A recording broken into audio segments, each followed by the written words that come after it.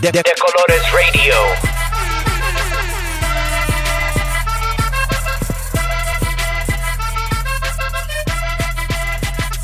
De Colores Radio.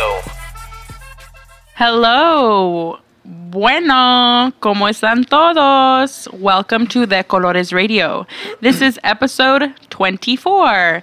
24. Happy Selena season. Yippee! This is a very special episode, and I'll tell you why soon enough. As always, we appreciate you all listening. I'm your host, Eva Arreguin, and with me is my favorite co-host, Rafael Tamayo. What up? How are you doing? I'm good. I do not have the flute, as No my nephews flute. would say. Yes, the flute is not present here. Yeah, I've been fighting allergies, but I'm good. So cute, the flute. Yes, allergy season is upon us. Selena season is upon us.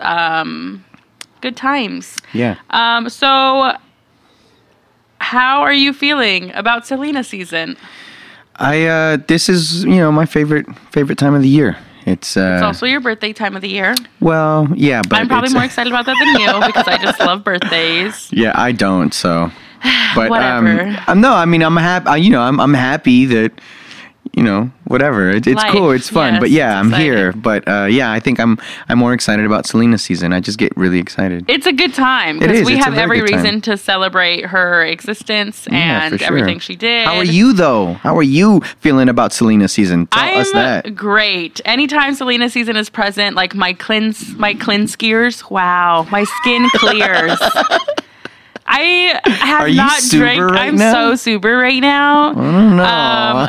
I honestly there's just a positive energy in the air. Even if I'm exhausted and going through it, I feel Yeah. all right during this time of year. And mostly I just get excited because I get to see the baddest bee all the time and I get to celebrate her and I get to see everybody feel the impact of how amazing she is. But Word. we will get into that more throughout Cool. this whole episode, really. So we had so much fun during our last episode with Miss Melania Luisa Marte. Yeah. We learned so much and had a very necessary conversation. It actually was one of my favorite episodes. It was really cool. Yeah, she was. I mean, aside from the fact that she is so dope when it comes to her poetry and her work, the conversation went really well. She had some really powerful insight and Absolutely. impactful dialogue with us. So Definitely, we want her back anytime. But we also recently welcomed our sweet friend Richard from Song Mess podcast, and our episode with him also recently released. yeah, So I feel very excited about that, and it was really awesome to meet him. Richie. Pinche Richie! But it was really cool to work with him, and we'll have an episode with him coming out soon as well. Yeah. That was a lot of fun. Then our event 214 Selena is coming up quickly, which should be a lot of fun. And our 1 year anniversary show is now less than a freaking month away. Dang. Can you believe that? We've almost been doing this for a whole year. That's cray. It flew by. That's cray. It really, really feels like, I don't even know. I'm still processing it. That's cray. Yeah, that's the accurate feeling, indeed. Yes. However, before we jump into the juice, Rafa, do you mind helping me out with something? Yeah. What's up? I trust you enough that I need your wisdom. Okay. Some feedback. Yeah, I got you. What's up? I actually want to give our listeners a bit of insight into our personal energy. Into how we are feeling right now. Stop. Into the reality of our existence. This one was weak. You almost finished it. Into the reality of our existence. That's right. We're translating our feelings in the best way we know how. Memes. It's time for Meme Mood. Yes. Go for it. Bookie's Drake. That's all I gotta I'm say. laughing so hard because that's all it said, and I didn't even want to look at the words because it's too much. Bookie's Drake. Explain to our listeners what that might be in case they don't know. So in the song that Drake did, it's with Migos, right? Yes, yeah. Migos. Las Migos. Yeah. So Drake and Migos, this song, they did a video for it, and Drake comes out in a Jerry curl. Lots of memes came out of that one. Lots of memes came out. And see, for a second, like with the dub of like a Marco Antonio Solis song, I honestly thought for a second, I was like, yo, that's Marco Antonio, but it's not. It's not. It's Drake in a Jerry curl. But those memes have been giving me life. Yeah, they're pretty good. Yeah. Everybody was saying that, and I was like, I'm dead. Yeah. Like, it was so good. Mine is this meme that like has kind of been around for a minute, but it's so silly. It's this video of this guy, and it's a weird setting. They're like in a living room, and there's like a big fluffy dog on like a toy on the table, and then I guess the person next to him says something, so he acts really shocked, and he's like, "Oh my god, oh my god!" But he's like, it's just fucking hysterical. Like, there's so many memes, and everybody's putting like, when my mom says like, you should be home before 3 a.m. and I get home at 6, and you're like trying to pretend to be shocked, basically. Yeah. I feel that right now because I'm just doing my life, but I'm, I'm not pretending, but I'm shocked, but still going, I guess. Yeah, I don't know. I mean, sometimes there's, you gotta, I'm not saying you gotta be extra. Right. But sometimes you gotta be extra. You gotta be a little extra, even if you're just pretending a little. Exactly. You gotta be Bookie's Drake and the Oh My God Man. Exactly. Those are our meme moods, which means we can jump into the rest of our show.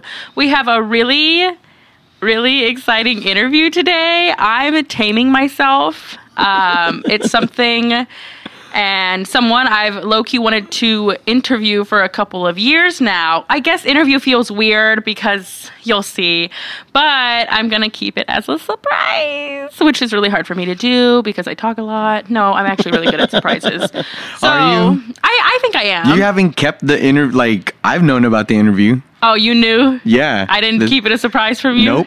So didn't. Well, now we have our meme moods, and we can officially begin the juice. El jugo. This is the juice where we cover the latest gossip on pop culture, politics, news, local news, different things happening around the world. Of course, we like to start off with the rougher news so that hopefully we can gain some knowledge there and then jump into a positive, hopeful outlook before our next segment. So in the last episode, we covered this situation. And we didn't get that deep into it because it was still very fresh when it happened. Yeah. And a week later, it's a whole different event. It is Yeah, like the story changed so much. Absolutely. Yeah. And it's not shocking. It's just unfortunate and... Right, it's depressing. It is. It's not shocking. Right. Like, we redefine, what it is, the shock value of things on a daily basis. Definitely. Yeah.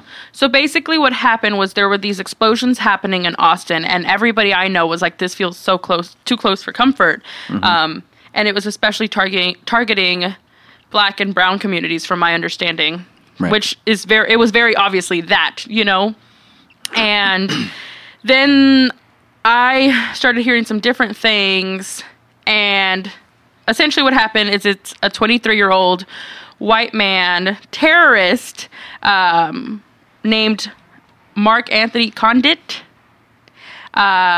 He did a string of package bombs that he was sending out to people, and it killed 2 people, which we mentioned last episode, and then ended up wounding 5. He was dropping them off sending them off to different locations. Right.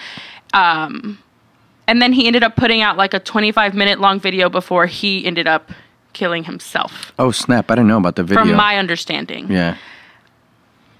Again, what we discussed in the last episode was that this is happening in a neoliberal town. This is a town in Texas that is seen as very progressive and da-da-da-da-da. And it's like, seeing how they have reacted to this and handled it proves what BS neoliberalism can be. Yeah. Because they're still doing the same kind of headlines and things. Right. Where they're still protecting this man. They're still putting a happy, smiling photo of this man. Yep. And still saying he was a sweet Christian boy from a tight-knit family. It's all BS. And we've said it time and time again on here. The most dangerous person to America is the white man. Mm-hmm. It has been. It's going to be until somebody does something. And the only people that are doing anything are the people that are getting killed and attacked. And I don't know what else to say besides, what the hell? Get your shit together or this place is going to burn. I know that sounds really harsh, maybe, to some people. I don't know how else to look at it. Yeah. Because then when I contrast it with our next juice topic, it's an unarmed black man that's killed in Sacramento in his backyard for having a cell phone. These two contrasts. Yeah. Really? Really? But people are still going to turn their head away or do whatever they like to do with their privilege and ignore that these things are happening constantly in 2018. Like, I'm at a loss of words, honestly, because it's just like, damn. And really, I'm trying to make this a fun, light episode, but I can't ignore these two things. Yeah, I mean, it's hard to feel like you're going to have a constructive dialogue when things keep happening. Like, we've gone past, everything in terms of this is surprising or we didn't expect this. No, this is the norm now. And so how much do we have to experience and go through before we understand as a nation that this is happening everywhere, that we need to do something about it, and that we need to change the way that we view our fellow Americans, whether or not we classify them as American or not. The people that live in this country are American. And when we move forward with the idea of understanding how to have a constructive dialogue in terms of what we do and how we treat each other, then we'll realize that, the way we presented a white terrorist probably was... And they can't even say terrorist. They can't. They won't. And I am not trying to put any personal business out there too much, but I have a close friend that works in the newsroom in Austin, and they had to cover this shit, and she is so drained and exhausted. Yeah, and they have to go by what police says.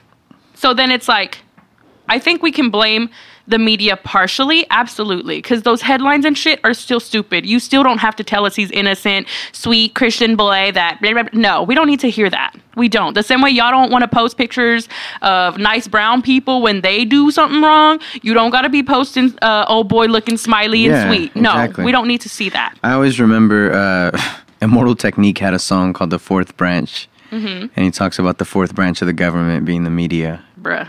And I think... And that's the thing, that they do hold some power, but even, communicating with her and understanding the media industry, there is a certain degree where they have to kind of play this politics game, too. Right. And they can't say too much or do too much. But I just want to say rest in power to Stephen Clark. He was a father, he had kids, and now he's been murdered. Yeah. By the police, which we've discussed on here time and time again. And... unless you decide to wake the hell up and do something about it and say we need actual justice in this country or actual safety and protection in this country and actual equality in this country, I don't know what's going to happen. So, in the last little rough segment, I guess rough juice topic for today, this story has been going around for a minute now, and I'll just briefly cover it because hopefully by the time this releases, there have been some updated changes. But ICE has detained Alejandra Pablos, a activist in the undocumented community. She's undocumented herself, obviously, and it's not rare that they detain people who are making big strides and doing things for the community. So there's been a petition with over 20,000 signatures, and people are still fighting to get her out. Right. I don't know if it's going to happen. Basically, what they're saying is if she's sent back to Mexico, she doesn't have her freedom there as an activist, so she needs to stay here, which is obviously very true. But it's a lot. It's another thing, right? It's just like, yeah, they're after us. Cool, great. We already knew this. So hopefully something, prayers, whatever you want to send, money, everything you can. Maybe a change will occur by the time this episode is out.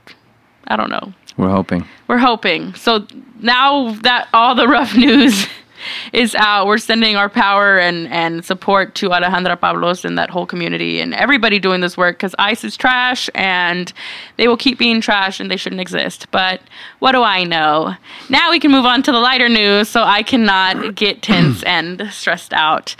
This news is kind of old, but I thought it was hilarious. And there's still there's residual effects from it. It's still very much alive. It's very much alive, but the initial incident was like a little bit ago. And Rafa, I'm gonna let you describe it because I love it so much, and this is just so fun for me to talk about. So apparently, Desus and Mero went on to the Breakfast Club to promote their tour, and apparently, Desus had said some things on the show, on the Desus and Mero show, about DJ Envy and his wife. Yeah, and his wife. Yes. So what happened was basically, sorry, I stole it from you. I told you I was too excited. You're good. Basically, it's a commentary show. So I've talked about it for my Who You Got. I'm a big fan of theirs, Bodega Boys. But they make fun of everything. And Envy and his wife went on like The Real or one of those shows to talk about how Envy had cheated on her. Or they were like publicizing something new they did together. But they had talked about how he cheated on her. And so I'm like, y'all are really sitting here talking about how this man cheated on you? Okay. And she's like, blah, blah, blah. And so Desus basically says, oh, but you still getting them Envy checks, though, which is, like, funny and light. Obviously, honey, you are getting them checks, though. Ain't nobody mad at you. Like, right. I get it. That's an accurate statement, if you ask me. Right. So then when Desus and Mero went on The Breakfast Club, which has been mentioned on here before because they're problematic as hell and terrible interviewers, and I hate Charlemagne, DJ Envy got so... salty. He called out. He couldn't even look these fools in the eye. Yeah. Well, it's funny because when he told Desus, you need to apologize for what you said, and he was like, don't disrespect my wife or my family. Like, both Desus and Mero thought it was a joke. They were like, oh, we're cool. We're beyond that. We understand the industry in which we work, so we understand how we operate. Right. So we know that you couldn't And they talk mess about everyone, even people they've had on the show. Like, it's understood. But Envy was so hurt, and he was just ready to, like, beat these guys up. But he, like... basically ends up walking out of the room like a child. Yeah. Storms out of the room. They end up doing the whole interview without him. And so it's just been a back and forth hysterical thing in my opinion. And the whole rest of the interview, they're just like, I'm sorry, blah, blah. And it was just, it was so funny. It was so good. I don't know why this made me so excited for them. I was just so happy for them. It was just really funny because then, he leaves. And they're cracking jokes, but, with some truth behind them because it's like, yo, I thought this was all in good fun. To this day, they don't, like, it doesn't seem like they mean the disrespect that DJ Envy was offended by. Right. But they're still cracking them. They're still clowning on him. So apparently now Envy and his wife broke down the whole thing on their podcast, and they're talking about it. And so everybody that's been going on Desus and Mero recently has kind of made fun of it. Kid Fury from The Read was kind of like, oh, I didn't walk off the set, though, and just shit like that. So it's just really funny. I don't know. I just think it's cool because Desus and Mero have made this whole thing off of just, like, being themselves and this commentary and just having fun with it. And Envy is so pressed, and his true colors are showing, and it's so silly, and I'm just like, okay.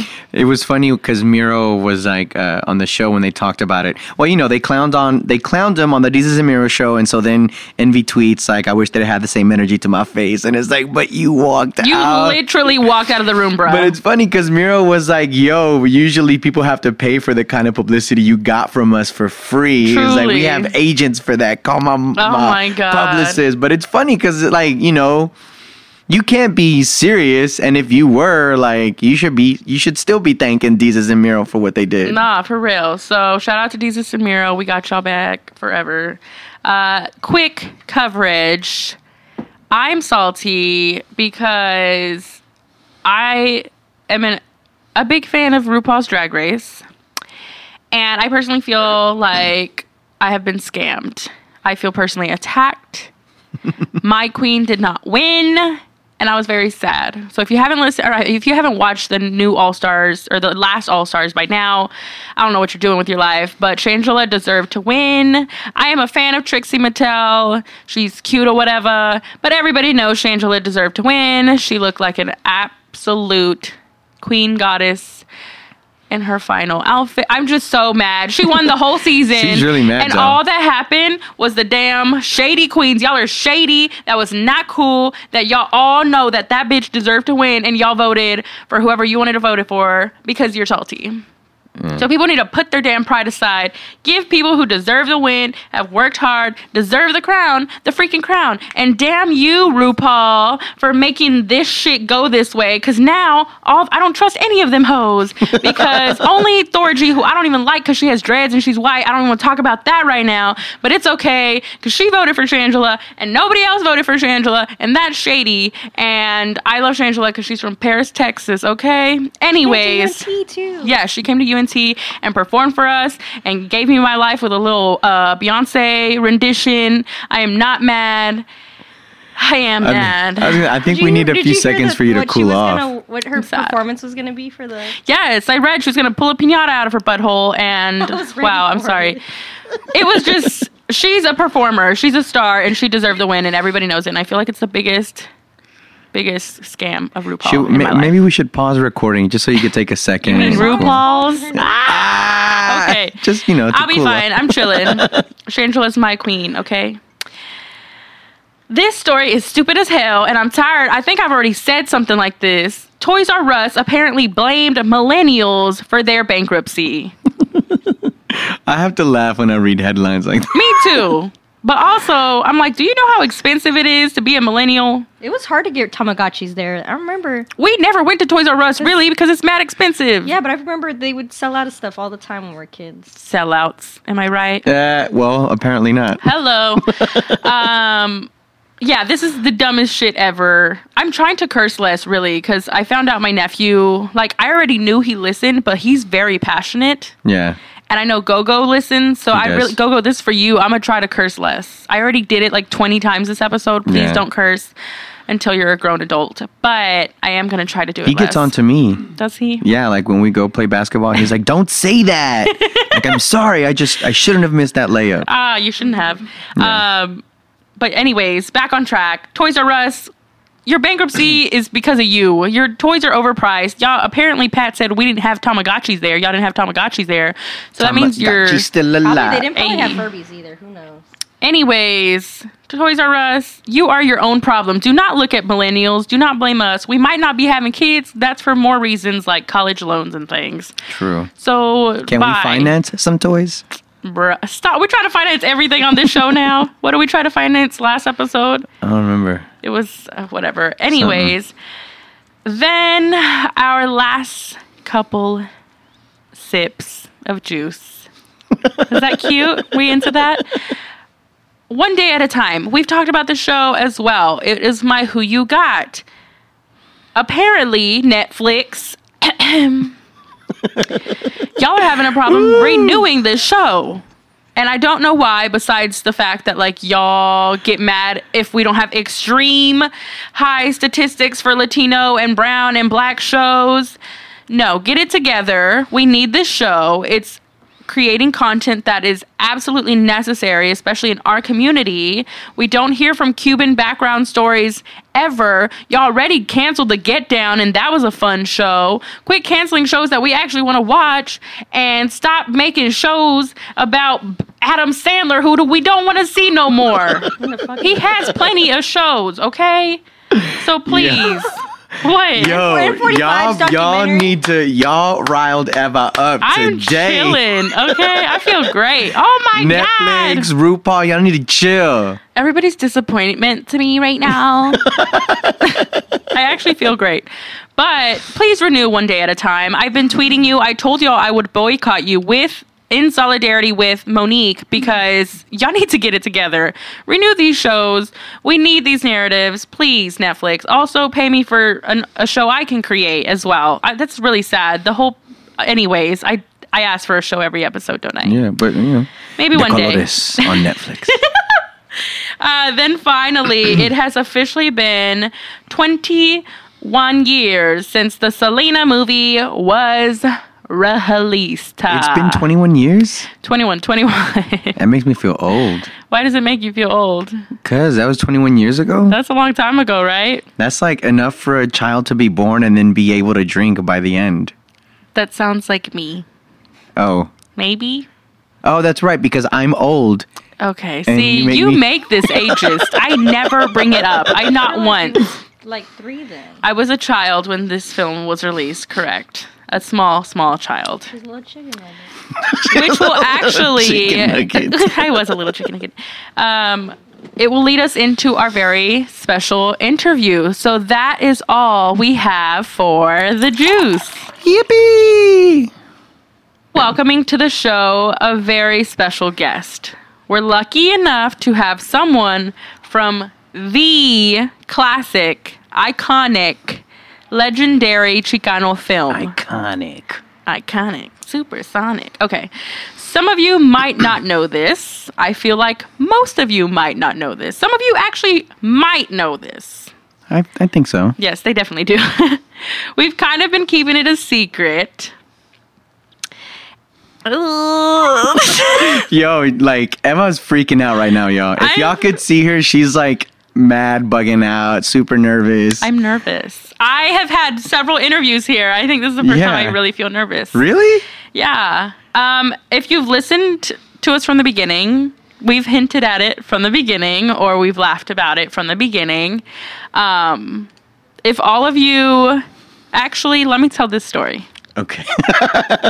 Okay. So back in 2015, I was doing this thing where like I hung out with my friends in college and we watched Selena a lot. Someone had Boring. Shut your mouth. Someone had not seen the film, so I don't know. No, I think somebody bought it. You know how they have it at the like $5 bin. Yeah, keep buying it. I keep buying it though. So one of our friends had not seen it, so we bought it, and then we continued to watch it every single day because that's just apparently how I live my life. Yeah. And Pat hates Selena, y'all, for the record. I don't hate. Wow, trash. Okay. Anyways, so we were watching it one day out of the many times we watched it, and I said, I hate this so much. I said, ooh, where's Lil A.B. now? He was cute. I did this with a lot of people. I did this with The Sandlot, with like Benny, because he was hot. And so I was like, where is... Lil A.B. was never cute, though, to be honest. Shut your mouth. Let me talk. Sorry, I'm sorry. Ay, Dios mío. So I said, oh, I bet Lil A.B.'s cute because he's so cute. So we look it up. We go to imdb.com. So go ahead, if you're interested, go to imdb.com and type in Selena. Look up the movie, and we scroll to see who plays Lil A.B. Detective work. And I believe it was Pat that typed it in, actually. Pat. I don't remember who it was that typed it in. But I was like, somebody look it up. We looked it up on IMDb because I was And sitting in the dining room. yes, and so they type it up, and it literally says, drum roll, please. Oh, sorry. Come on, sound effect machine. I know, the one Get time... it together. It literally says Rafael Tamayo. Okay, and so I obviously did not know this person, and so I was like, oh, okay, like, what did that mean to me? Whatever. And so a friend was like, I think I know that guy. And I was like, no, you don't. And she's like, yeah, I think I do. And I was like, what? And so she was like, I think I worked with him with Cara Mia. And I was like, for real? And she's like, yeah. And she goes to her Facebook and she types it in. And like, there's a picture, I believe, on IMDb of our dear friend here. And so I was like, what? Okay, you know, whatever. That's so cool that you know him. And she's like, yeah, you should know him. He's really cool. Like, y'all would get along. This is like the real story, y'all. I'm not bullshitting. He is really cool. I bet he's okay. And so I was just like, okay, whatever. I don't care. And so like, that was like, it probably was 6-7 months later that the Selena event happened. And like, I wasn't even connecting it to you. I was like, me and Pat saw it on Facebook and we're like, a Selena event, we're going. Yeah. So that's when I actually met you. Yeah. And I never... So wait, you knew that so you were like, oh snap, I'm meeting the guy that... I didn't remember it until the friend said, this is little AB. Yeah, she said you walked in. And so I felt weird for you because I was like, why did she do that to him? She put him on blast. Happens. Yes. And so I was like, oh yeah. But to me, it was like, oh, this is a person that's an adult and that was a long time ago. And so I'm not going to make him feel weird about this. This person is really old. What's his Okay, deal? no, I didn't say all that. That's pretty much what you're saying. No, stop it. I'm not like that. So I was just like, oh yeah, haha, cool. And then I think she even asked you some jokes and things because she had started to get into Selena more because we started watching it and showed it to her. But then from then it was like, I like, obviously I knew that's who you were and you joked about it even, but it was like, you don't really talk about it. Yeah. And it's very telling of your character in beautiful ways. Okay. But fucking Rafael was in Selena, bitches. Like, sorry, Gogo. Oh my God. Yeah. He's like, don't say He's that, like, don't Eva. say that. Jeez. So I wanted to always just respect that part of his life because he was a child. Yeah. And but really, I have so many questions. Bring it on. Come on. So I've been waiting for this moment my whole life. Come I've on. waited my whole life. Okay, the Office wedding scene. Okay, anyways. So I'm in interview mode now. I'm not working right now. I'm in interviewee mode. Do you need anything? Do you need some tea? I could go for some water, please. Okay, hold just a minute. Wow. All right. So then we're welcoming to the show who's a dear friend, always with us, our co-host, born and raised in Dallas, Texas, professional actor of 20 years plus. 20 plus. Yeah, that's crazy to say. A published poet and MC, co-founder of Expo and De Kickbo. Colores. Did I say Expo? You said Expo. I am so sorry. But I like that because Kickbo was like the Expo. So thank you. I'm so sorry. I brought shame to your name. Co-founder of Kickspo and De Colores Collective. That's right. Don't you forget it. And co-host of De Colores Radio. Yeah. Rafael Tamayo, and little AB star of Selena, Rafael Tamayo. Welcome. Can I give myself a round You of applause? can. Welcome to the show. Oh, hi. Thank you for having me. It's such an honor to be with you. I've heard so much. Y'all are doing great things. It's just wonderful what y'all are doing, so I'm just happy to be here. Thank you for coming. We're so glad to have you here. We've been talking about this since we started the podcast. We have, yeah. And, geez, it's a moment for me. This is a moment. Can I say a little prayer for Selena real quick? Gets this in the Damn, I'm sad now. Shit. All right, funny to me. so let's jump in Let's go. because I feel like we could talk for days. We could. I feel like people always have questions, but, people always, and then, when you talk about, like, I want to respect, and I learned that at a young age, people will always have, like, their idea of what they think I am like, or what they think I'm thinking, or any of that. So I appreciate you respecting that part of my life. I mean, I would imagine, I could not even imagine how it would impact my life. So that's why and especially as humans, because you were young then, and so it obviously affected you greatly. So to me, it was like, I'm going to wait for him to say it, or like if he wants to share anything. Because ultimately, you could be a completely different human being now. And so I wanted to know you for you, not for what you had done. Yeah. Anyways, so tell me how this journey began. Oh, man. Well, in second grade, my second grade teacher, who was my godmother, first communion godmother, she had started a drama club. So she had like an agency and she did acting work on the side, but she started a drama club at school and I wanted to be a part of it. And so I joined it and I told my mom, and they were like, okay, that's really weird that you're going to stay after school and it's not like homework or detention or anything like that. And my brothers were weirded out because it wasn't sports. And so I was like, yeah, I want to do this. And so I had a lot of fun. And so my then teacher noticed. And so she was like, hey, there's an open call for this thing that you might be able to get some work. And like, it could mean like professional acting for you. And I was like, that's really weird because I'm a kid and I don't know what any of that means. But I asked my mom, and my mom really trusted my teacher. So she let her take me. She was like, yeah, we'll do whatever. And I was like super nervous, right? Because I show up, it's an open call audition, and I took one of my school portraits with me.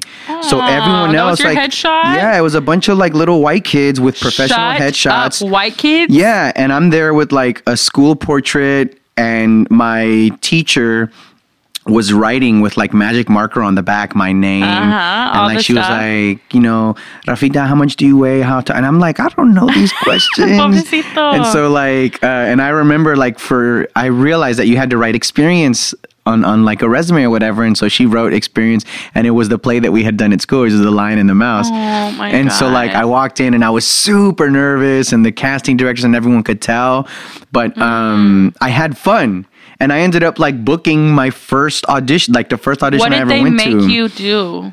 I don't even remember. It was like it was a commercial, but man, I did so many like really weird not weird. So this was just a general audition for something here in Yeah. Dallas. And so that's what kind of got me into like the whole acting thing. And so it was like a small little commercial, and then like an agency like reached out to my godmother or my teacher / godmother and said, hey, if he's interested, we have a lot more stuff that we could send him out to, and maybe he could audition.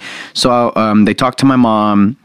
They're like, okay, cool, let's see what this is all about. And I ended up like my teacher paid to get like my headshots done, and my mom was like, it's a new world to all of us because we're like back then we barely had enough food to eat. It was me, my 3 brothers, my mom and dad, and then we had family coming in from Mexico, so they would stay with us in like a 1-bedroom house, right?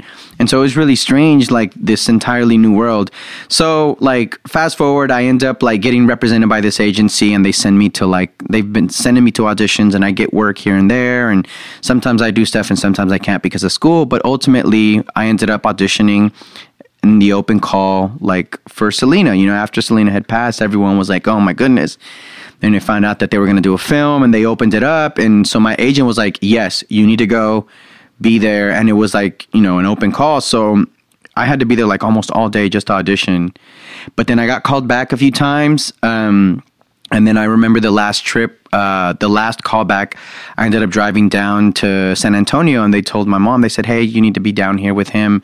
We want to see him for like a week or two. And I was thinking I was just going to be there, for whatever. And I was like, oh man, this is weird, but cool. And there was this other kid that was down there as well. That was also like... Yeah. It was kind of like trying out, right? Geez. And so because I had to leave school, I'm down there and I'm like getting tutored by like an on-site teacher. And my mom like she walks into the classroom, and she like motions for me to come over, and she's like, hey, they're gonna give you the part. Oh my God. And so like she like starts crying, and she's like, I already called your brother. My oldest brother who's passed away, he was like, he's still like one of my biggest heroes and like inspirations, but she called him, and she was like, hey, they gave him the part, and tell everybody we're gonna be up here for a while, or we're gonna be down here for a while. So that was in San Antonio. But yeah, I mean, it was so I have several questions. Yeah. What do you think made your teacher / godmother have that belief in you? Because you're so new to that. It's not like you had a lot of other influences for the theater world. Yeah, and I honestly don't know. I was, and she had gotten me into several other things too. So like, she's the reason I had played the violin for like 3 years.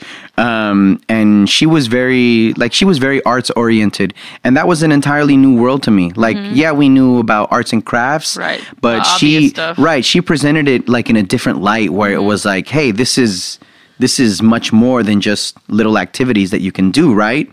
And so I had a lot of fun. Like it was truly like, an exciting time for me to say, yes, I can't wait for like drama club after school, right? Yes. And so, yeah, like when she brought up the idea of that audition, I was excited and like, ridiculously nervous, but I was excited more than anything. And how did you feel about Selena prior to this audition? Do you remember how you felt, or were you like you just knew about her and knew her music? Well, no, kinda? yeah, I did because my aunt was a real big Selena fan, and so it's funny because back then my mom wasn't the biggest Selena fan. And I think we talked about that a little bit before. I mean, she is now, like, for obvious reasons. But she wasn't really, like, she did like some of her music, but she didn't want people to know that she liked it because of some of the things that she wore. My mom was, like, had very conservative ideas about what a singer is. And, like, some of her icons are, like, Las Jilguerillas and Johann Sebastian. And so the idea of a singer is very different from what Selena represented. And so it was like a mix in between, I really like these songs, but, I don't want mom to know that I'm too into like these cumbias because it's almost like a bad thing. You know what I mean? Like and I was raised like betraying your mom. Yeah. And I was like super, like I was hardcore Catholic. And so there was a certain way about viewing those kinds of things that was instilled in us. So, I mean, it wasn't a big deal in terms of like, it wasn't that big of a deal in terms of how it affected us, like her music did. But when she passed away, like we felt it. I remember my aunt was like crying, and so it was like, wow, and that was when right as she was taken off. So we realized that it was a big deal, not just because of who she was in the music world, but as like a symbol for our community. Yeah. So then you go to your initial audition. Was it in Dallas? It was in Dallas, yeah. Okay, because I remember I've heard, like, as a Selena movie stan and obvious Selena stan, like, I remember seeing, like, they had casting calls. Yeah. When I did research after, because obviously I was a baby, I couldn't, whatever. But I just find it interesting because they were going all around Texas looking. Yeah. And so one of them was here in Dallas. And so that's the one that I went to. And I remember specifically one of the callbacks, like me sending in, like, a video cassette.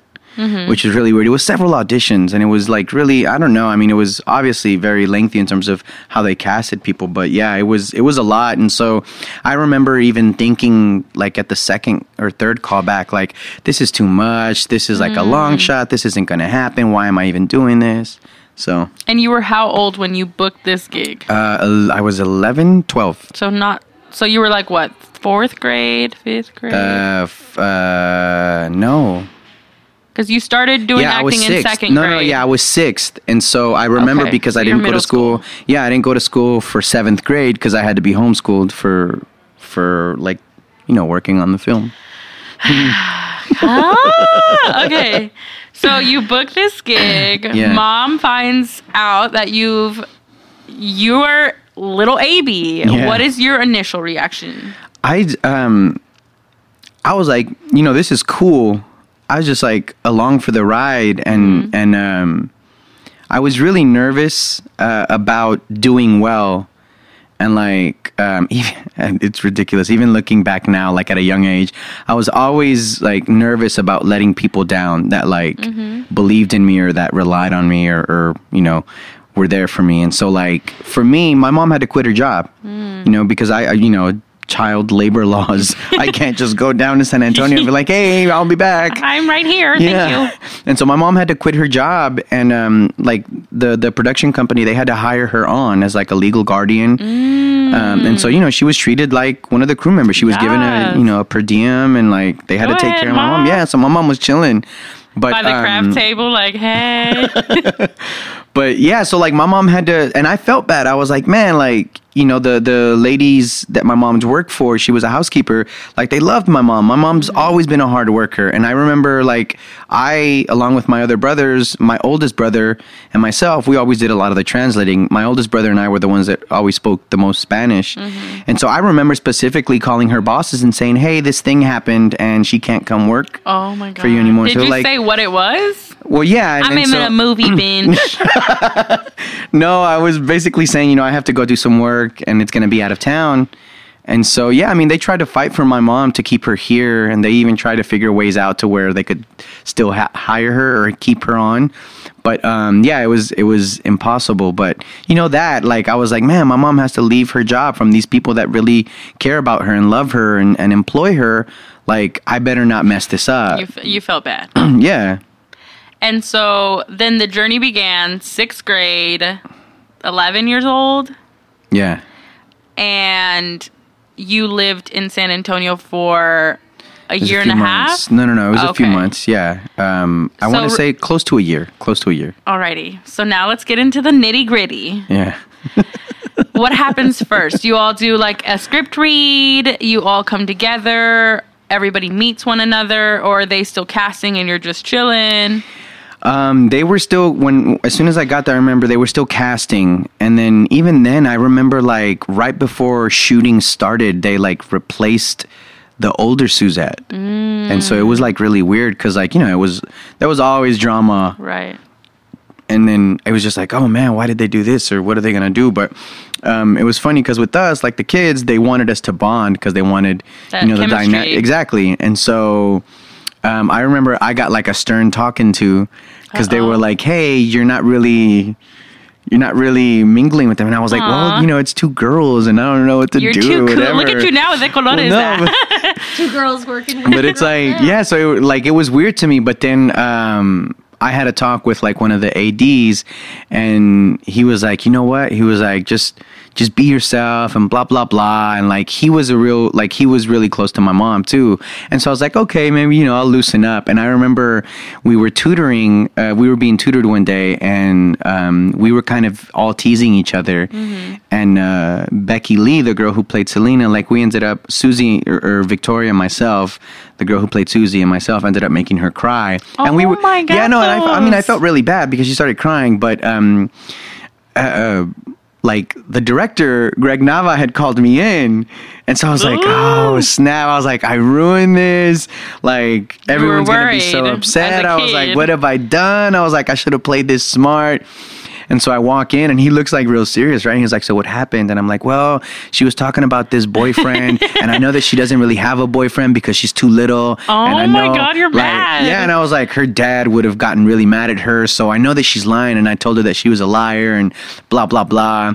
And then he was like, so she started crying? And I was like, well, yeah, but I didn't mean to make her cry. I was just telling her the truth. And then like he's staring at me, and it's like I dead feel like silent, you started right? laughing. Yeah, I mean, it was dead silent. He's just looking at me. I'm like, what am I doing? And he like busts out laughing. And he's like, don't worry. He was like, I just needed to hear it from you. And as I'm walking out, he's like, make her cry some more. Oh my And I was like, oh, snap. Jeez, that is Yeah. so interesting. So then who was the first big person you met? Was it Gregory? Yeah, Greg. He Which, was, if he you was at one of don't, the... if you don't realize, Gregory Nava has directed basically like 3 out of the 5 big Chicano films. He is the Chicano film director. Yeah, it's a big deal. It's And kind did of a big you didn't deal. realize he was a big Oh, deal? of course not. No, Okay. I didn't realize anybody was like, and that was the thing. Like, I knew. I think the biggest shock that I had was with Jacob Vargas for some reason. For real? I was gonna say Edward. Well, yeah. Well, that's what I would have thought too. And my oldest brother was like, "Oh my God, you're hanging out with Edward James Olmos." And to me, it wasn't a big deal. But then he was like, he obviously in a class of his own, but he was pretty mean. Like, he was mean to kids. I remember several Like times. dead ass mean to Yeah, kids. Was I he remember like, several times he would Was he say a method actor? Oh, Like he was yeah. actually mean to you all? He was actually mean to us. Oh my But I remember God. sometimes, like, on set when we'd be rehearsing something, he'd be like, "Yo, God damn it! Acting is not for kids. Why are they even here?" Oh my- and he was for real. He was. I mean, either that or he was just being like mad convincing. But Bruh. yeah, I remember I was like, "Ouch, that I'm hurts." hurting. Yeah, I'm a child. Leave me alone. yeah, but Wow. Okay. Whew, okay. Everybody breathe with me right now because Stop. this is a lot. Okay. So then you said the initial thing was like they were still casting. When was the first big like read through? We're making a fucking movie moment. yeah, I mean, I don't have dates, but we sat down for a read through, and so it was everyone in the room. And yeah, I mean, I remember being nervous because it was so many people, and even then, it had a vibe of like, I had the idea in my mind that I didn't really belong there. I enjoyed what I was doing, and I had fun with the idea of acting, but for the most part, I felt like, man,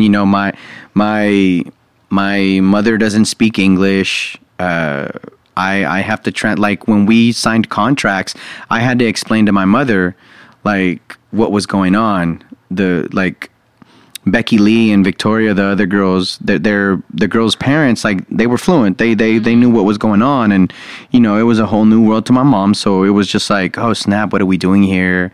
And you know, you're always scared that you're gonna be like, you know, unmasked as a fraud that you are or whatever. Just nervous in general. Especially about as a child. Yeah, and so like it was really, you know, it was a nervous time. But I just remember sitting down and then just going through everything and like.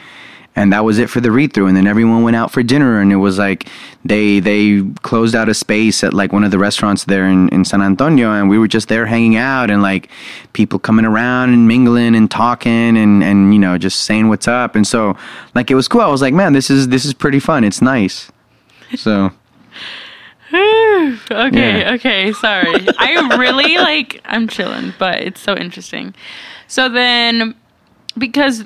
how did they create this energy? Because they made the film so quickly after her passing. Yeah. And, I don't know. I guess that's what I'm... how did that Selena energy with her passing and this energy throughout Texas, right? Because we all felt this. Were there any kind of practices or discussions or having the actual family on the set? Yes. I literally have watched all the behind the scenes videos, from years ago that were how they did the costumes and this and that and how they got J-Lo involved and just everything. So what do you remember any of those things? Yeah, I mean, they were extremely everybody was really thorough from what I remember. They had me go to bass lessons, you know? Damn. Yeah, and then the family was super integral to the entire process. From the beginning to end? From the beginning. I remember one of the first things that we did, after that dinner, it was probably the next day, we went to the Quintanillas' home and we were in the living room watching home videos of when Shit. Selena was a child to more recent stuff, and it was really hard because I remember Selena's mother crying, and it was really tough. It was one of those really difficult situations where you're oh, I don't know what to do, but we're trying to get a glimpse into the life of this person. And so we watched videos, we talked, we listened to some of the stories that they had, and it was little things like that we would just kind of go to and be a part of that was really cool of the Quintanilla family to allow us to sort of come into. So then y'all were in Corpus doing that? Or did they bring that to San Antonio? We were at San Antonio. We also spent time in Corpus, and then we spent time in Poteet. We spent Poteet. Yeah, it's a small small town. I think they have a strawberry festival. Cute. Let's go. Yeah, it's pretty cool. And we spent some time in a couple of other different places too. And then ultimately after post-production, I think was in Los Angeles and somewhere else. Because it was Warner Brothers, right? Yeah. Mm-hmm. Huge production. Right. All right. So then... Psych, this is all a lie. I'm kidding. We punked you guys. It's a joke. IMDb's lying. The movie credits, lying. Everything, lying. So what do you remember being the most difficult part? I know you've discussed some different things with your mom and stuff like that, but as far as creating this movie... Yeah. I mean, I enjoyed it. It was fun. It changed. It made an impression on me on what I thought acting was, which I learned later on is not. Which is what? The way you tell a story. Because in film, everything's real choppy. You shoot something and it might have been at a different point in time. Mm-hmm. So when it's part of a story, you might be doing a scene, but in this scene, something happens to you, but in the scene that you shoot the following day, it was supposed to have happened before. You know what I mean? So it was out of sequence, out of order, and it really messes with the way you commit to the work that you're doing. And so that's why I think later on, in high school and college, I kind of appreciated theater more for what it was. That consistency, the beauty of the real and so exactly, and everything being in terms of a timeline, and then even if you're doing the same production, you do the same production 100 times, you get 100 different shows, but still with that consistency of the timeline. But yeah, I mean that was tricky for me, and then I guess all the after effects, the filming and everything that I was a part of in terms of that was it was a powerful learning experience, and obviously there was a lot of obstacles that I had to overcome with my family and by myself as a performer, but I wouldn't trade it for anything. I think afterwards, coming back from that, thinking that, I did something really cool and really fun, and, like my friends and family are going to be accepting of me and like, be excited for me. Right.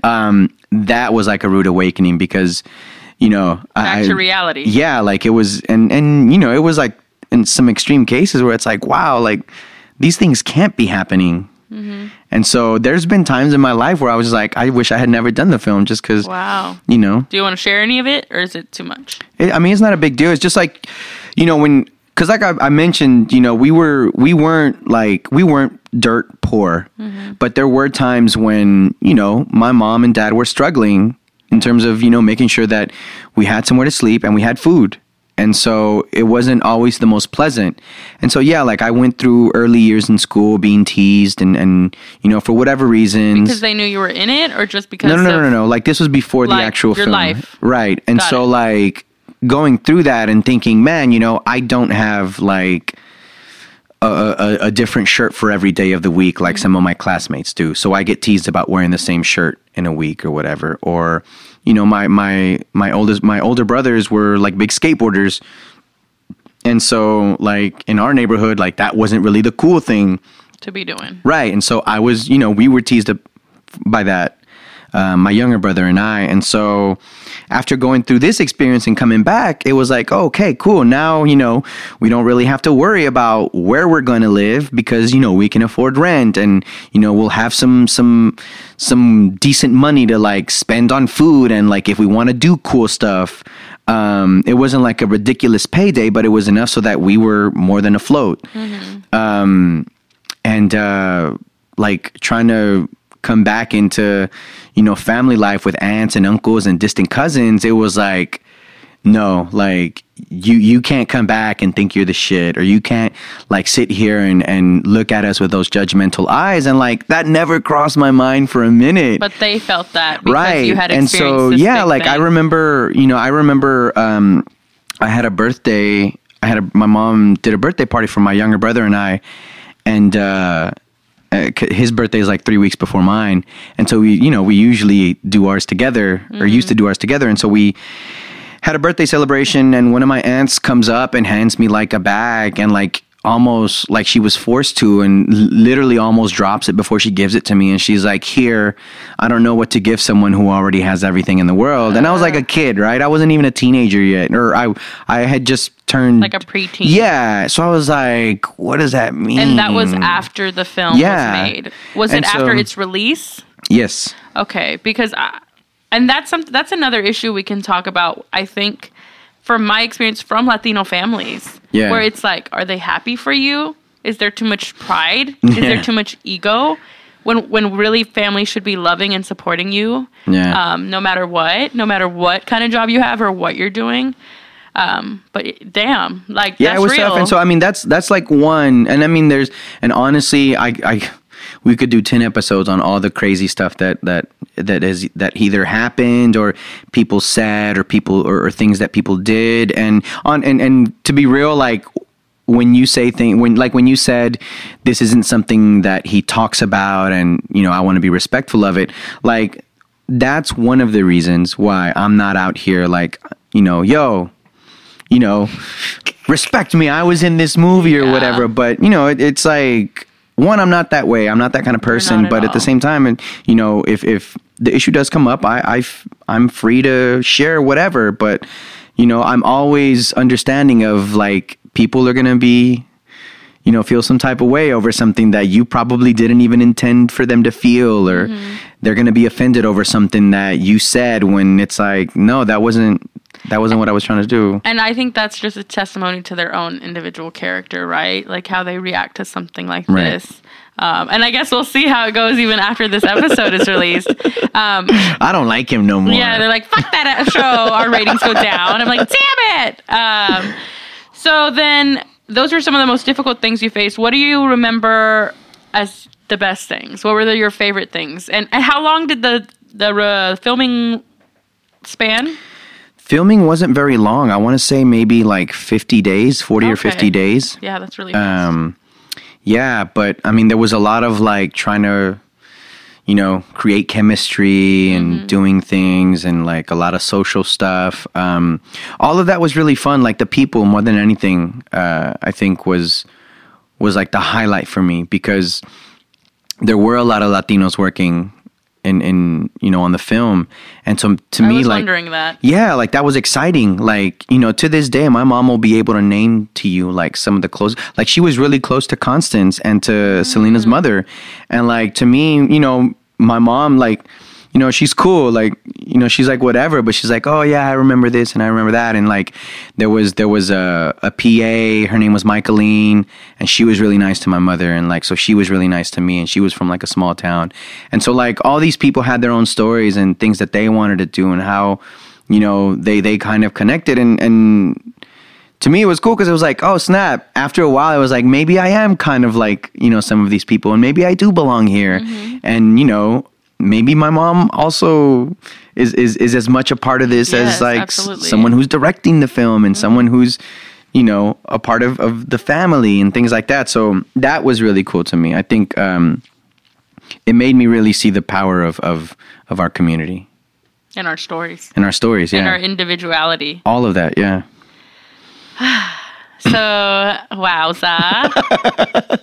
Let's take a break. No, I'm just kidding. Damn. Okay, so then recording didn't last that long. Right. So then after you all...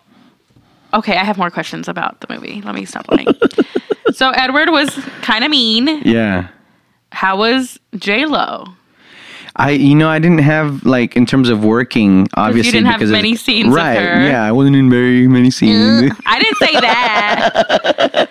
No, but she was really nice. She was really sweet. And she was really cool. I remember, and I feel like my mom was cool with everyone. And funny story, like, my mom was also actually in the film. Where? What? So Shut up. I need to go see her. And so actually another really cool tidbit. I've never seen the film in its entirety. I want you to watch it, but I understand not watching it. Yeah, no, I probably won't. But there's a scene where, like, right when it transitions into, like, the older part of the story, where she's performing.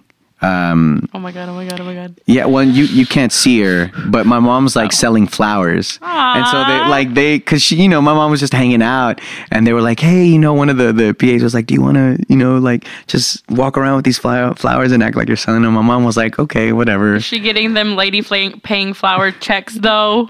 No, I'm just kidding. No, she should. I was like, hey, bro, where's the contract? Write her a contract. Yeah, for real. Oh my god. But yeah. So J-Lo was nice. Yeah, so I'm sorry. J-Lo was I'm like, nice. okay, B. No, just kidding. And so her fiance at the time was She's had many. Yeah, he was a Cuban dude. Uh-huh. And I remember my mom was like really close to him, really cool with him. Damn, Mom. I should have interviewed your mom. You should have. My mom was cool with everyone, right? And there was like a cast party or a cast dinner or something at like Hard Rock Cafe. And she comes up to me, she's like, hey, make sure you go by Jennifer and like take a picture. And I was like, why? And she was like, oh, because he's about to ask her to marry him. And I was like, at no. the Hard Rock Cafe, bruh. And no wonder it didn't last. And so I was there and I was just like, being really awkward with my disposable camera. And he asks her and then boom, I snap a picture and like my mom's smiling because like she had talked to him and he was like, yeah, I'm going to do it that right now. So I'm going to do it funny. today, whatever. What the hell? But no, like she was really nice. She wasn't like superstar J-Lo at the time. No, not at all. Which is an argument, right? That like a lot of people are like, if it wasn't for Selena, yeah, J-Lo would not be who she is. She would not have the success she has, and she needs to pay more credit. But that's a different issue. So you were Can I most... see that picture with you and J-Lo, though? I'll have to... Yeah, I have a few pictures with J-Lo and like the whole cast. I need you to take them all up, please. I will help you. We want to see a scrapbook. I will pay you, I don't know, whatever is necessary. I need to see them all. I mean, my mom has all those. So I will take her some pan. Hey, mom. Empanadas. Ma, ¿quieren ver las fotos que sacaste cuando estaba en San Antonio? Porfis. Senor.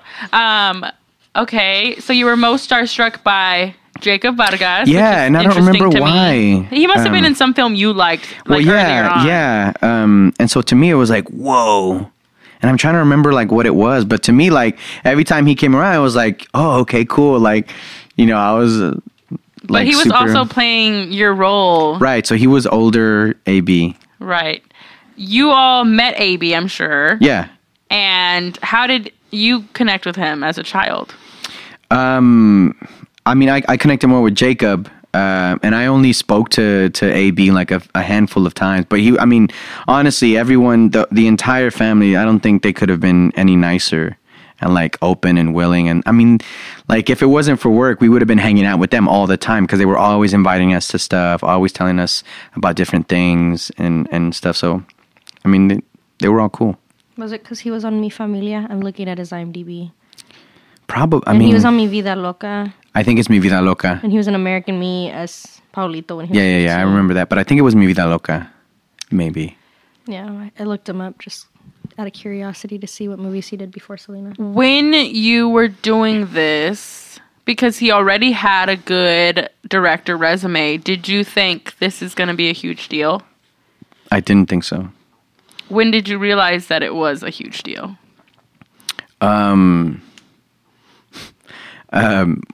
So they did a premiere in LA and I couldn't go. And I don't remember why, probably school or something. I don't remember.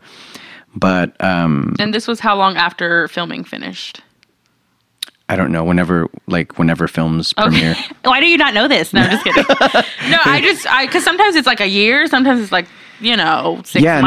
I want to say it was maybe a year. Like a year. Yeah, maybe a little less. But I remember thinking I couldn't make it. And then they were like, okay, well, then we'll just do a premiere in Dallas. And I was like, oh, okay. And they said that, and they did a premiere in LA, a premiere in Dallas. Did they do them anywhere else?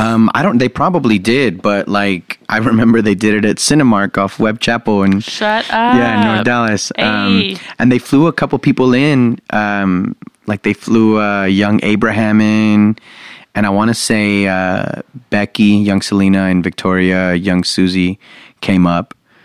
And yeah, and so they had a premiere at Cinemark, and like it was a big deal because they did the whole nine. They had, the red carpet. They like sent a limo to our house, and I was like, what the hell? And so it was a big deal because we were like, I remember my brother was like, shit, that limo might get stolen if it comes Shut up. That's so funny. And was it just you and your mom that went, or everybody? No, it was my whole family. That is so sweet. And it was really weird because we introed the film and we said hello, and I remember saying hi, and I was like the first one to speak, right? And I wasn't sure why, but I was like, tell them, who you are, who you played, and where you're from. And I was like, hi, I'm Rafael, blah, blah, blah. I was young AB, and this is my hometown of Dallas. Dirty, and like dirty everyone Dallas, like starts screaming, and they're like, and I was like, oh, snap. Like it caught me off guard, and I was like, okay, this is pretty cool. And then, I remember going to sit down, and like it took me forever to go sit down because we were like halfway through the theater, and when I went to sit down, like people were stopping. It's like, oh, can we take a picture? Can you sign this? And they had posters and stuff. And then I remember sitting down and the film about to start, and like I'm like super nervous. I'm like freaking out. And then there's the part of the film where Selena's walking out into the Astrodome. Yeah. Like that's when my name comes up, and I seriously, I almost fainted. I was like, oh snap, that's my name. Like, Yeah. my name's on there, like on a movie. And so like I told my mom I had to go to the restroom, and so I went to the restroom, and I like never came back till like the movie was over. You poor baby. So Yeah. have you seen yourself on it? I mean, I've caught glimpses of myself on there. Yeah. How much of the film have you seen? I've seen most of the part when it transitions to like the adult. You've mostly seen the Selena. adult, so you've mostly Yeah. skipped your parts Right. I've mostly skipped the younger. because you don't want to see yourself. Right. Do you not want to judge yourself? Yeah, Or like I guess critique that's it. yourself, I guess? Yeah, I mean, because, and we did a whole lot of filming. A lot of it wasn't included. A lot of it was probably on deleted scenes in the DVD. But I'm going to go watch them tonight. but there was some things that they didn't include. And we did a whole lot of stuff. And I just remember thinking, wow, people are in studios like figuring out why this or why that. And, I just remember thinking, well, I hope they don't use this part, or I hope they Aw. didn't use that one. That's how or, I feel with the podcast. Please don't leave that burp in. No, I'm just kidding. But yeah, and then I just remember thinking, and I remember that day specifically of the premiere, people like looking at me. And so I was like, why are y'all looking at me? And I mean, obviously, it's because like you were in the film and you're here. Right. But you're And also a so- child, so your mind's like, meh. Right. And so then I remember trying to go see the film again, like a couple of weeks later, and I couldn't do it. And it was the same thing. And I remember, because I had gone with like a couple of cousins of mine, and they had some friends up there, and they were like, yeah, we're going to go watch it with my cousin, and he was in it, and, that's him right there. And immediately, as I said, I was like, oh my God, that's him. And I'm just like, well, I'm just like you, but whatever. Please stop. I just want to go skate. And then Thank you. and then I walk out. And so you would go and try and just not be able to watch. Right. And you still haven't seen it to this day. I still haven't seen it in its entirety. And you're in its entirety, and you Right. don't think you ever will. I probably won't. And you don't want to. I don't want to. Yeah, I mean, I don't have like a... Yeah, I don't really want to. Pat's playing her Who You Got. Early. Okay. So I then... didn't really... You were legit ready for this interview. I know. I was like, she has like all the questions. I have questions. Like, this is the thing. I'm not mad. I'm just, like, it's all good. It's just This funny. It's Episode's funny. 18 hours long. Because for me, it's like getting the opportunity to hear from someone on what's one of your favorite childhood films? Like, most favorite, watched the most.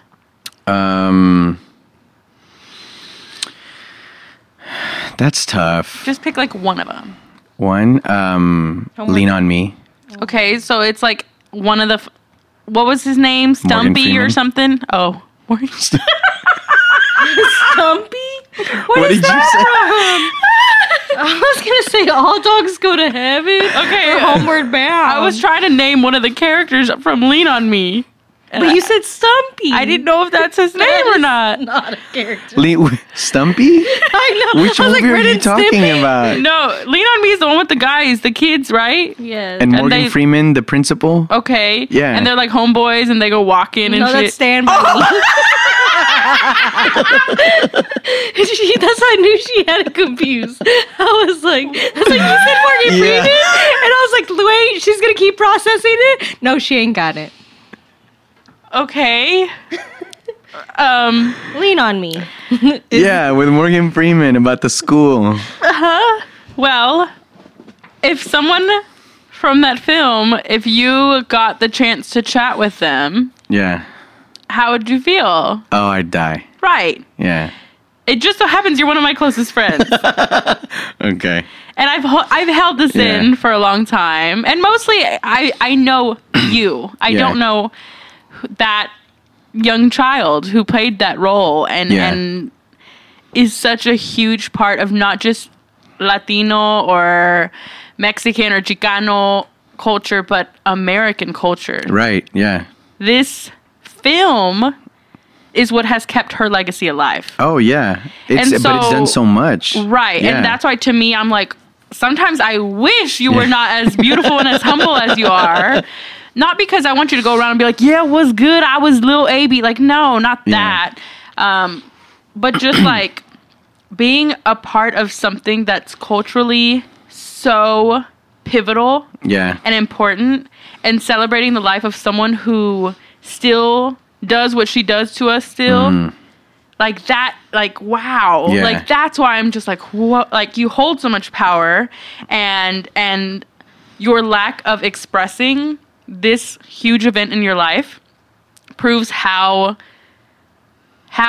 awesome you are, and how incredible you are, and how humble you are, and how just passionate you are. Yeah. Because it's your experience. And this film changed all of our lives in some way, whether it be you hated it because your little sister watched it all the I time. still like the movie. You just played it a lot. Okay, or if you're like me, we're like, for me, for my young ass or whatever you want to Yeah. make fun of me for, it made me follow my dreams. Like, as Yeah. cheesy as that sounds, like, I needed that. Yeah. Like, if I didn't have that film and watch it, I don't know what I would be doing because Yeah.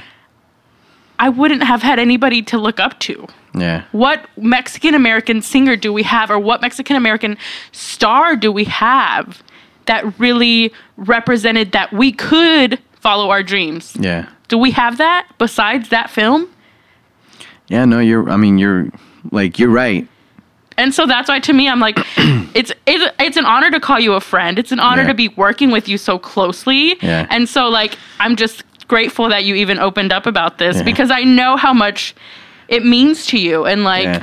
even when we went to see the Selena Star, it was like, I didn't know how I was going to react. Yeah. But I definitely didn't know how you were going to react. Yeah. And so I want you to express with us a little bit, if you don't mind, how this changed your life. Then and now. I mean, it keeps on changing my life, and you're right. Like I for the most part, I feel like I understand the impact that it has, and that it has had, and that it will continue to have. And yeah, like it changed my life. It really did for the better. And so, I mentioned that sometimes I wish I hadn't have done it, but like, now being in the position that I'm in, like I wouldn't change anything for the world. And I feel like, the person that I am today is a big testament to the people that I look up to and my family specifically. But the film did something in terms of like how I viewed, where my community at large can go. Mm-hmm. And so my parents and my brothers, like I remember when we went to go see the Selena Star in LA, like I remember walking up and I immediately got chills because like, it was one of those moments, and like the only thing I could think of was like somebody who's so iconic to our community and did so much finally has like a place in, on the Walk of Fame. And like the first thing that came to my mind was like, I wish my oldest brother was here to see it. Mm-hmm. And so like my mom is a huge inspiration to me. She's like, I've talked about her on the show before. My dad, was the first person from my family to be here when he crossed over from Mexico. But like my brother was the first person like that I knew of that kind of paved the way for us. Cause like my parents didn't go to school.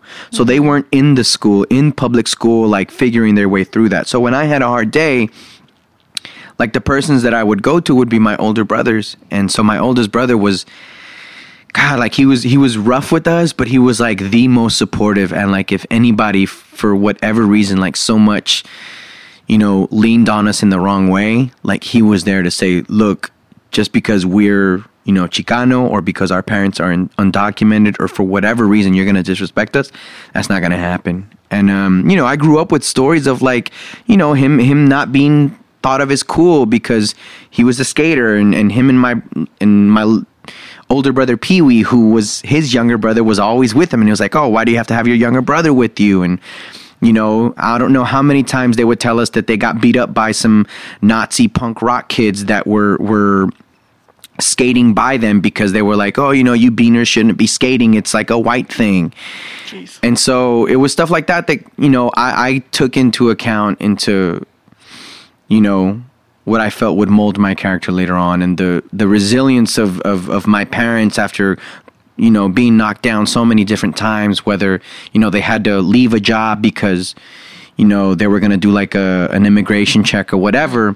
And so combining that, like that strength and that resilience and that just passion to still like solidify yourself in American life, and then, being presented with the opportunity to go after something that you really want to do,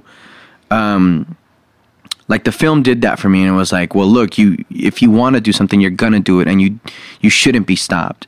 And so your resourcefulness is in your hands. So you have the power to figure things out, and you don't let people disrespect you, and you are just as human as anybody else, and you're just as American as anybody else. And so, yeah, I mean, I got to give thanks to that. Like, my oldest brother, he he passed away a couple of years ago, about 2.5 years ago, and so that's been, I'm still processing that. My family's still processing that.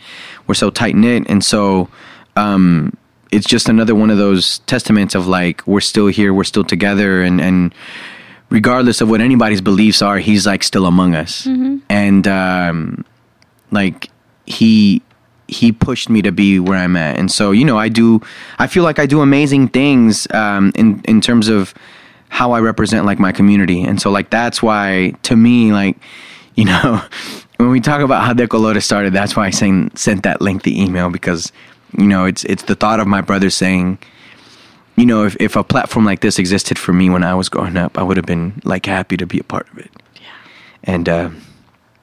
And like, people like my parents who deserve the fucking world, who would have been able to do whatever they wanted to do. They would have been fucking like leaders of society in ways that I can't even imagine. But, my dad couldn't go to school. He had to, work in farms and gather enough money to come over here and make some money to make sure that we had food. And my mom, who's a fucking genius and like, just knows so much and is such a powerful force. And like, I tell her all the time, she's a revolutionary, because like she's conservative in her ways, but she's like really a trailblazer. And like, those are the kind of stories that I will like continue to fight for.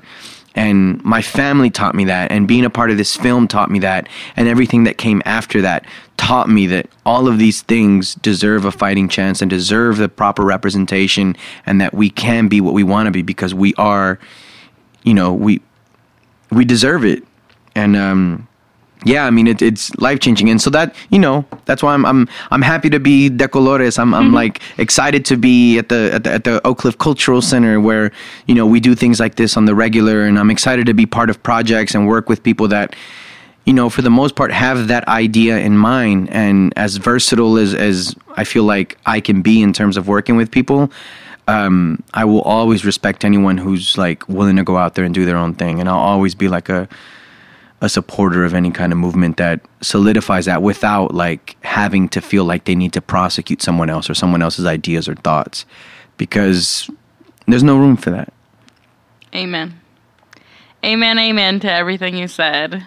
Off my box. Thank you for all of that. I feel like we love you, and you're one of our closest friends, like Eva says, but we're seeing like a whole nother side of you that we're like welcome. We're like feel welcome to be part of it, because I know you.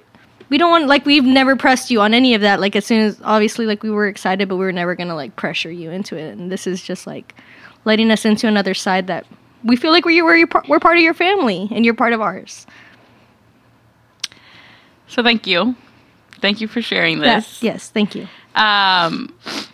If, this might sound cheesy as hell. If you could tell Selena anything, what would you tell her? Oh, my God. Thank you. Like, thank you. I don't know that you can say anything else, but thank you. Yeah. For sure. Yeah. I'm getting emotional because literally it was celebrating her legacy that brought us together. Apparently every 10th episode I get to cry. I'm getting emotional, but that's not a shocker. I almost cried today. Yeah, but yeah, like, that was weird. Who does that? That was an accident, right? You didn't mean to do that. No, well, the allergy spring. I mean, we all have muscles right the now. pollen Crazy. in this room right now. Yeah, it's, oh my goodness. No, but really, it's Where's the essential oils? We need them right now. I thought you said central oils. I was like, who? The essential oils.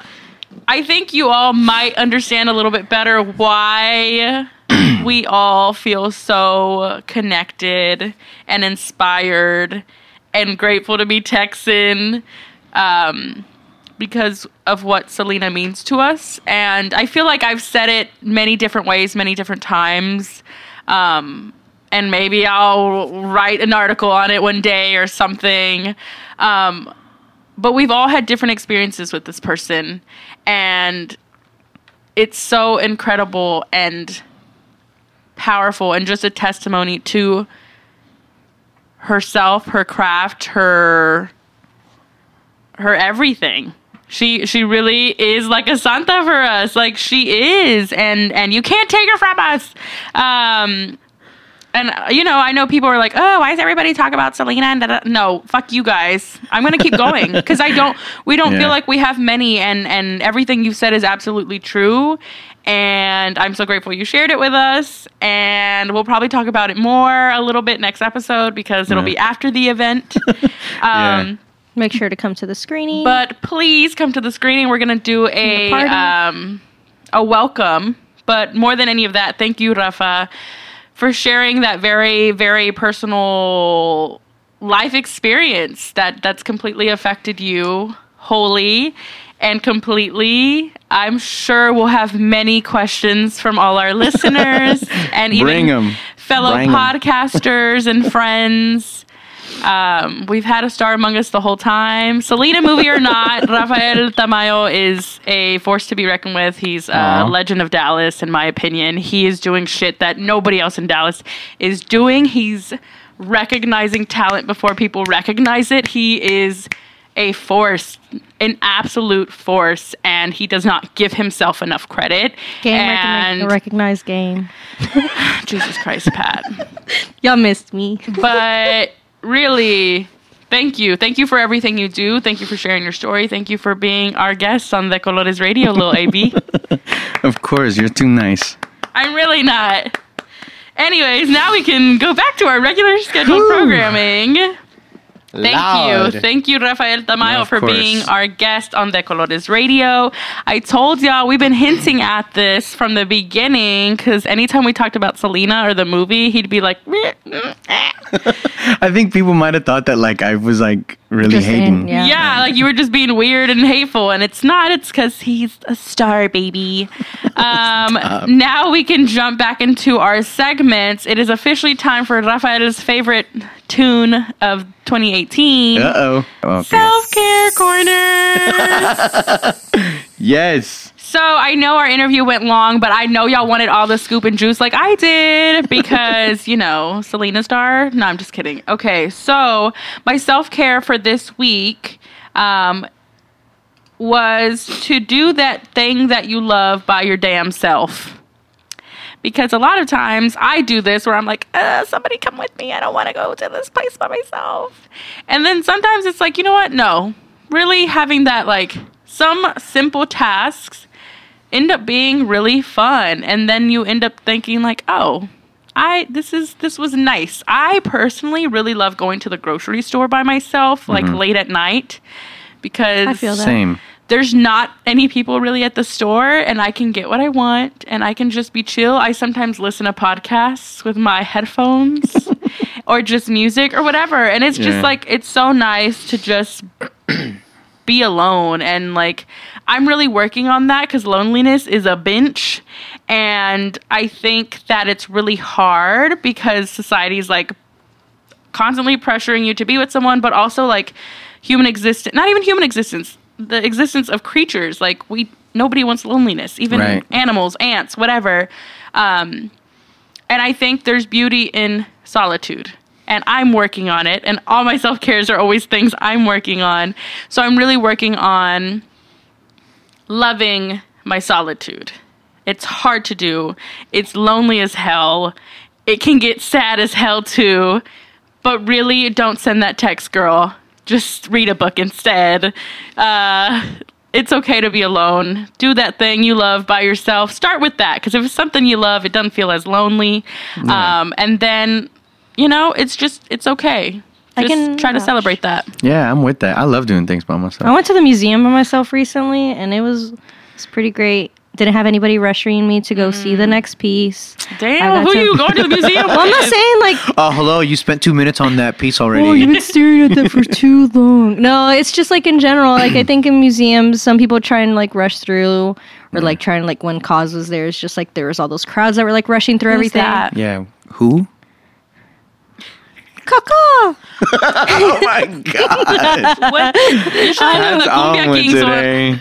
Oh yeah. But yeah, it was really fun going to the museum by myself. It's funny, people. Well, I mean, I guess people still do. Like when I say I went somewhere or I did something, like, "Oh, who'd you go with?" I was like, "Myself." By yourself, but it's I think people get shocked when It you say you doesn't go to have the be a movies by bad yourself. thing. They're like, what? I love going to the movies by myself. I saw Moonlight by myself and it was great. Moonlight. Moonlight was amazing. Wow, somebody finally watched Moonlight. Finally watched it, Yes, yeah. Thank you. I wish I'd have seen it in theaters. I wish you had too. Maybe we Yeah. can make it go back one day. Maybe. Well, that is my self-care corner for the week. Do that thing you love by your damn self. Now it is time for our brown business of the week. Do do do do do do do. Our brown business of the week technically is also Selena themed. We're actually having one of our events from 214 Selena at this iconic Oak Cliff place. Yeah. Do you have a drum roll? I do. Ding, ding, ding. Country Burger, located at 401 Southampton Road, Dallas, Texas, 75208. It is right next to the Tom Thumb. Rafa, give him the spiel on this place. Yeah, it's a Selena shrine memorial collector of any and everything that they can find that's Selena Absolutely related. everything. Yeah. Like, it is a dream for any Selena fan. Yeah, it's really cool. Didn't we hear they had like a... A Selena burger? No. She's talking about Oh. Yeah. Well, come by Selena Day at And you might Country see Burger what we're on talking Saturday, March 31st from 2 to 6 p.m. And then you'll see a whole bunch of Selena stuff. I heard the Country Burger, the good folks at Country Burger have a special Selena, I don't even know what to call it, statue, mannequin, sculpture. Something. But we'll have vendors, we'll have the lookalike contest. There'll be a bunch of cool stuff happening there. So There will be. But this is Country Burger, a yummy hamburger restaurant. Has a drive-thru, it has arcade games, and lots of Selena. So why not support this yummy burger joint in Oak Cliff, Texas? yes. Yay. That means it is time for our next Tecoco events. Tricked ya. Like we said, 214 Selena is happening March 30th and 31st. March 30th will consist of a special Selena screening at the Texas Theater, brought to you by yours truly, as well as the Oak Cliff Cultural Center and Texas Theater, Faded DJs, Sour Grapes, and... Top 10 records. Thank you. Go watch it. We're going to intro the film. It should be fun. Now that y'all know the secret's out, he probably will not watch the film still that day. I will not. But he will be there, so you will. can shake his hand. No, I don't know. I'm not trying to make this weird for anybody. I'm so sorry. But that's happening on Friday, 7 p.m. Uh-huh. Then after that, we have the art show at Top 10 Records. There's some dope Selena artwork that will be Yeah. there. We'll have some of the Faded DJs. Yeah, DJ Rocket. We'll have Katie Trail Vodka in the house. Katie Trail. Got the Yeah. trail. Yeah. And then on the following day, March 31st, will take place at 2 p.m. at Country Burger. Mm-hmm. And we'll have vendors there. We'll have the lookalike contest, like he said, as well as that night, it will be at Club Dada. And we will have another lookalike contest, and they play Selena songs all night, and you just get your life, honey. Because Yeah. when I came home from my white ass college town and we went to the Selena event, I was like, I'm so excited to move back to Dallas because I need this in my life all the time. Yeah. And that's where me and Rafita met. So totally come out to 214 Selena, and you might meet your next bestie podcast host, okay? Yeah. So you should definitely come out to that. Then to celebrate the 1 year of doing this thing, April 21st with Shea Serrano. Can you believe it? I'm so sorry. We're laughing at the next segment already. April 21st, 1 year anniversary at Texas Theater. Buy your tickets at marginwalkerpresents.com. We will be having the new Texas legend, Shea Serrano, New York Times bestselling author of the Rap Yearbook and Basketball and Other Things. You don't want to miss it. Live and in person, you will see us record a podcast. I will hug you. I will love you. Please come, or I won't eat dinner for 3 weeks Oh my. on a hunger strike in solidarity, okay? I'm so sorry. That's not a joke. But actually, please come to that. We're really looking forward to it, and it should be a great time. Now, finally, it is time for Who You Got with the Coco. Pat, let's hear your entire segment. My entire segment. Okay, so went to South by Southwest with Richard from Songmess, who's best little fest buddy. We were probably going to try and make other festival trips together because it was a lot of fun. I was making sure that I got to see at least one of the main acts that I wanted to see, which was the most important one, was Lido Pimienta. I'd been wanting to see her for some time, and I've been a fan. She'd gotten a lot of recognition and got an award currently. I can't think of the name right now in Canada, but a lot of people gave her a lot of criticism because a lot of times at her shows, like a lot of festivals that she's played at are mostly white people that attend, and she says all the brown and black women to the front. Yes. So yeah, she's an Afro-Latinx from Colombia, and her presence on stage was amazing. She was pregnant and still performing doing all these showcases and stuff, and she was awesome, and she was super sweet. I also want to shout out Balloon. I met Angelica and Nora last year at South by, and I got to meet them at the Remezcla house. They were super sweet. Angelica started following our podcast. Hopefully she's checking out this episode. So shout out to Balloon. They have a new track out. So definitely check them out. They're from Brooklyn. They're Boricuas. Where Brooklyn at? Where Brooklyn at? Wow. Where Brooklyn at? And then I wanted to see Salt Cathedral, but I didn't get to. They were really good. Bruh, some of these names are stretching it. Some cathedral. God. Okay, go on. I'm so sorry. And then finally, the last one is Balacu. They were one of the ones I saw at the Caradura showcase. They're from Spain. They're really cool too. So yeah, sorry. I limited myself. She actually deleted one because we started laughing. For real. Yeah, I was like, let me just shout out the couple ones that I did see and that I met. So yeah, thank you, Richard, for having me be your love you, festival Richard. buddy. I hope your travels are going well. Oh, and I met Tatiana Hazel. Sorry, backtrack. Who was a Who You Got, and her DJ Chava. DJ Chava was awesome. They're really cool. Definitely listen to Tatiana Hazel if you haven't yet. Yes. All right. Thank you, Pat. Now on the next episode, I'm just kidding. Rafael. Who You got is One Path, and the song is Colores. Thank you. We only have time for that, so sorry. Don't breathe anymore. Yeah, I don't know what I was looking up. Something about De Colores, but this song came up. One Path is Spanish dude, calls himself Rey del Jugo y Autotune. And I felt attacked. Yeah, but the song's really dope. It is really cool. It jams. It's called Colores, so check it out. Is it De Colores? Is it? Or It's De Colores in the hook, but the song's called Colores. Yes, but look it up, and it sounds like they're talking about us. It really does. It's Super really cute. cool. Yeah. I like it a lot. I'm still going to tell y'all to listen to more Selena because that's literally all I'm listening to. Morning, night, evening snack. So sorry I disappoint you all because I do not change my music every single week. Is SZA still in there? SZA's absolutely always in there. There's definitely other people in there, but when it's Selena season, it's pretty consistent, big old discography I just keep going for.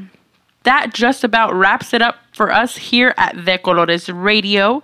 We want to say thanks again to one of our own, Rafael Tamayo, for sharing his very personal experiences with us. He's not here to do this. Also, You're welcome. happy late birthday to him as well. Woo! One of our dear co-founders. We're so grateful for everything you do. Don't forget to share the podcast and follow us on social media. Subscribe and leave us a darn review. I actually really mean that. Please go leave us reviews. I want to reach 50 before we have our 1 year. So let's make it happen. We can do it. I believe in you. I know iTunes acts weird and doesn't let you write a review sometimes, but I believe in you. We can do it. We'd love to keep growing, so please share it with your family and friends, or make a little Instagram post, or just follow us, like us, whatever. Let us know what your favorite part was. Tweet us or just hit us up. We love hearing from you all. Buy your tickets to our 1 year anniversary event at marginwalkerpresents.com. Come to the 214 Selena event. We could not go on without your support. Tell everyone you love to follow us at De Colores Co. If you enjoy our personal thoughts, you can follow me at Eva Arreguin, Rafa at Exile, and Pat at pat.arrogate. Oh, you say it. I'm so sorry. I ruined it. No, you could say it because you're I'm the one that originally would say it. I would just make fun of you saying my name. I'm just trying to go fast because I feel like this episode is so long. Our theme song is Cumbia Anthem by El Dusty. Our audio editor is Jason Ramirez. We promise to keep growing and providing you with entertaining content and, more importantly, a platform for your voices and work to be lifted.